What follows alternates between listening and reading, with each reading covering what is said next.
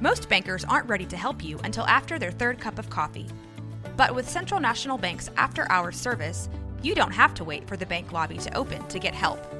You can contact us from 6 to 8:30 in the morning or from 5 to 10 in the evening, and we'll connect you to a real, live, local person who can answer questions and fix problems 7 days a week. Bank different. Bank Central. Central National Bank. Member FDIC. This is a Rogue Media Network podcast.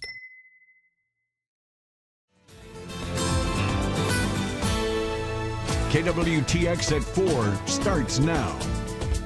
And thanks for joining us. I'm Justin Early here with Lauren Westbrook and meteorologist Camille Hawksworth. And happy Friday to you. You made it. Yeah, we have a lot to get to today, so let's jump right into today's Daily 4. By now, many of you have seen the devastating destruction across Maui, particularly in the Lahaina area. That's where the deadly wildfire has scorched the oceanfront town nearly to the ground. Look here, National Guard members continue to conduct water drops and search for survivors. At last check, at least 55 people have died in the fire and nearly 300 structures destroyed. These images over the last couple of days have been difficult to see, but if you feel compelled to help out, if you feel helpless, there are some things you can do. Locally here, L&L Hawaiian Barbecue joined the relief efforts by donating $1 for every customer order made through their official mobile app and online website orders. Up to $10,000. You can place those orders now through the end of the month, and that money is going directly to the American Red Cross of Hawaii. And the owners of Hawaiian Bros Island Grill posted a donation link on their website and social media pages. We have this QR code on your screen to link you to that right now. They began with a $100,000 goal with the intent to match that amount. But donations have poured in so much. Other companies have now joined them in matching donations. So now they have set a new goal of $1 million, and 100% of the proceeds will go to the Maui organizations to support relief efforts. So two great ways to help out there. It is so hard to see that. The people who are visiting, obviously they're dealing with this, but I heard an interview today, they were like, we're just visiting. These people live here. Homes, businesses burned, yes. Gone. It's really devastating. And it's just such a beautiful place that I would love to visit one day. Yeah. If you've never tried their food, here's an opportunity where Exactly. you can sample that locally and any of your local spots, not just in Waco, but maybe in Temple Killeen. If people are offering up ways to donate, it's a way you can help out. Yeah, look for ways for sure. Now it's number 2 in our Daily 4. Experts have update to this year's hurricane season predictions, and due to the rising ocean temperatures, the number is still expected to be high. The National Oceanic and Atmospheric Administration, or NOAA, released its initial 2023 Atlantic hurricane outlook back in May, and at that time they said there was 30% chance of above normal activity. Now, because of the warm ocean waters and just some of the other weather features, it's a 60% chance of above normal activity, and the schedule update calls for 14 to 21 named storms, up from the earlier prediction between 12 and 17. NOAA predicts there will be 6 to 11 hurricanes, with 2 to 5 forecasted to become major hurricanes with Category 3 or higher status. The outlook in May predicted between 5 and 9 hurricanes, with anywhere from 1 to 4 becoming major hurricanes. And so we're just, I hate to say it, but we're kind of just waiting. Mm-hmm. It's kind of been very quiet in the tropics, and so that's been a good thing, but it's just going to take that one system to get going, to overcome the circumstances of that wind shear, tap into that warm ocean water, and become a big hurricane. We're going to have to definitely keep close watch on what's happening. We have such high pressure right now, this dominant high pressure in Texas. Does that affect pushing it away too? I don't know. Yeah, for us, that's actually a good thing, because the way the winds flow around the high, it could likely steer anything away, but it just takes a big tropical system to kind of push that high off a little bit, and that would open up the door for us to have some tropical activity. So it is a waiting game right now. We are waiting to see. We're watching very carefully because those ocean temperatures are so very warm. Hot, very hot, yeah. We've talked, hot, basically hot. Yeah, so we're just watching for that, and we'll keep you updated on the hurricane season as we go. It's technically now until all the way into November, so we'll keep watch on it. Right. Well, speaking of watching things carefully, number 3 in our Daily 4. If you consider yourself pretty fearless, here's something to haunt your dreams. An Arizona woman had to seal off her bathroom when she found a snake in her toilet. Oh no. You hear that hiss? That's not a No. happy snake. It's not unheard of. It happens from time to time. Very uncommon, but it does happen. Well, Michelle LeSbron's her name. She's from Tucson, Arizona. She got home from vacation and found this guy in her commode. That's not her grabbing it. It's a professional that works with the company. Yeah, don't do that. So yeah, she called the company to remove it, but it took 3 calls because he kept going back down into the drain. You know, a smart snake, right? Clever, kept escaping. But this was, it took, again, 3 tries. It's a black and pink coach whip snake. That's the name of the snake, coach whip snake. Got it out, released it to a more safe environment, not the toilet. Experts say snakes can get into your plumbing through a lot of different ways. Vaults in your septic systems that could be flushed into your home from other homes.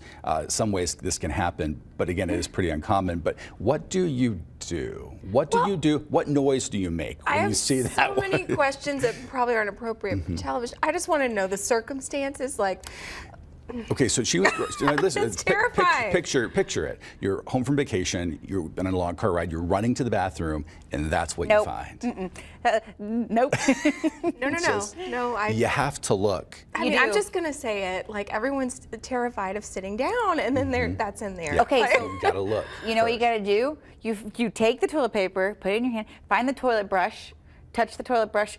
Do that around the top of it, see if there's anything in there, then put it back. That's a complicated but effective method. I may have done that once or twice just to make sure, because this is not the first time it's happened. It's a fear. Yes. You know, in Texas, it's irrational fear. Well, not irrational now. In Texas, we're talking, like water snakes are one thing. In Texas, this is true. In 2017, a couple found a rattlesnake in their toilet because there was a whole bunch of rattlesnakes underneath their house, a ton of them. So one got in.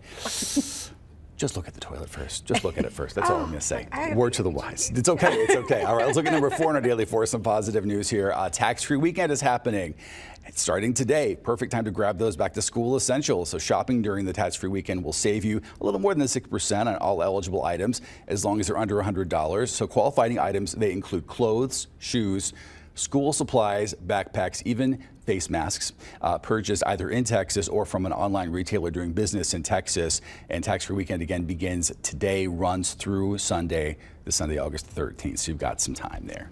Yes, and speaking of some money-saving tips, how would you like to get your hands on a cool, clear backpack for free? Always a good thing. Yes, well, tomorrow our annual Telemundo backpack giveaway is happening at Allen Samuels in Waco. All you have to do is stop by between 10 a.m. to noon and receive a clear backpack for free. It even has some school supplies inside. Supplies are limited though, so you'll want to hurry to get there. Plus, there will also be popsicles while they last. Again, that's tomorrow at Allen Samuels from 10 a.m.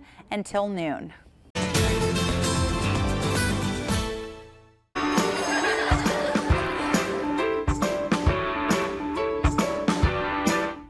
And speaking of that, we've had quite a week with our back to school content. We began with how to get your kids back on their good school sleep schedule. We talked about nutrition as well, also sports and mental health this week. Yeah, and we're finishing out the week with how to keep your children from getting sick. Here to help us combat illness is nurse practitioner Devin Nye from Baylor Scott and White McLean Children's Waco Clinic. Thank you for being here, Devin. You're welcome. Yeah, I think a lot of people are worried about this as the kids head back to school. We've run a few stories about what's out there thanks to you guys. What are the most common sicknesses you all see and are seeing right now as class is about to begin? Well, we definitely see strep. Strep is something that lots of kids get. They can't keep their hands out of their mouth. That is something that would be needed to be treated with an antibiotic. However, most things that kids come in with are any kind of virus. We see adenovirus, rhinovirus, just big words for a common cold that, you know, lots of kids get and share germs and pass on to the next one. Well, knowing that's the environment, you know, what can parents do to help their kids build their immunity up before they go back to class? Good sleep is one. Nutrition, good hand hygiene is probably the best one though, and trying to keep their hands clean and then out of their face, mouth. You know, that's the easiest way to transport those germs. Yeah. Yes, and what can parents do to help their kids, especially the smaller ones, do a better job of avoiding the germs that get them sick? Just teach them, you know, we wash our hands for 20 seconds and get every spot, and then try to, you know, stay away from anybody that's coughing or, you know, mainly it's hand hygiene, but also eating well, sleeping well, staying hydrated is a big one too. just to keep them healthy. And we probably should address this. What about COVID? We heard about a little bump this summer in cases, little bump, nationwide.